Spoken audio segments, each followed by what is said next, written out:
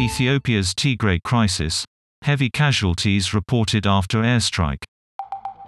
Eyewitnesses tell the BBC the Ethiopian Air Force struck a market, which it denies.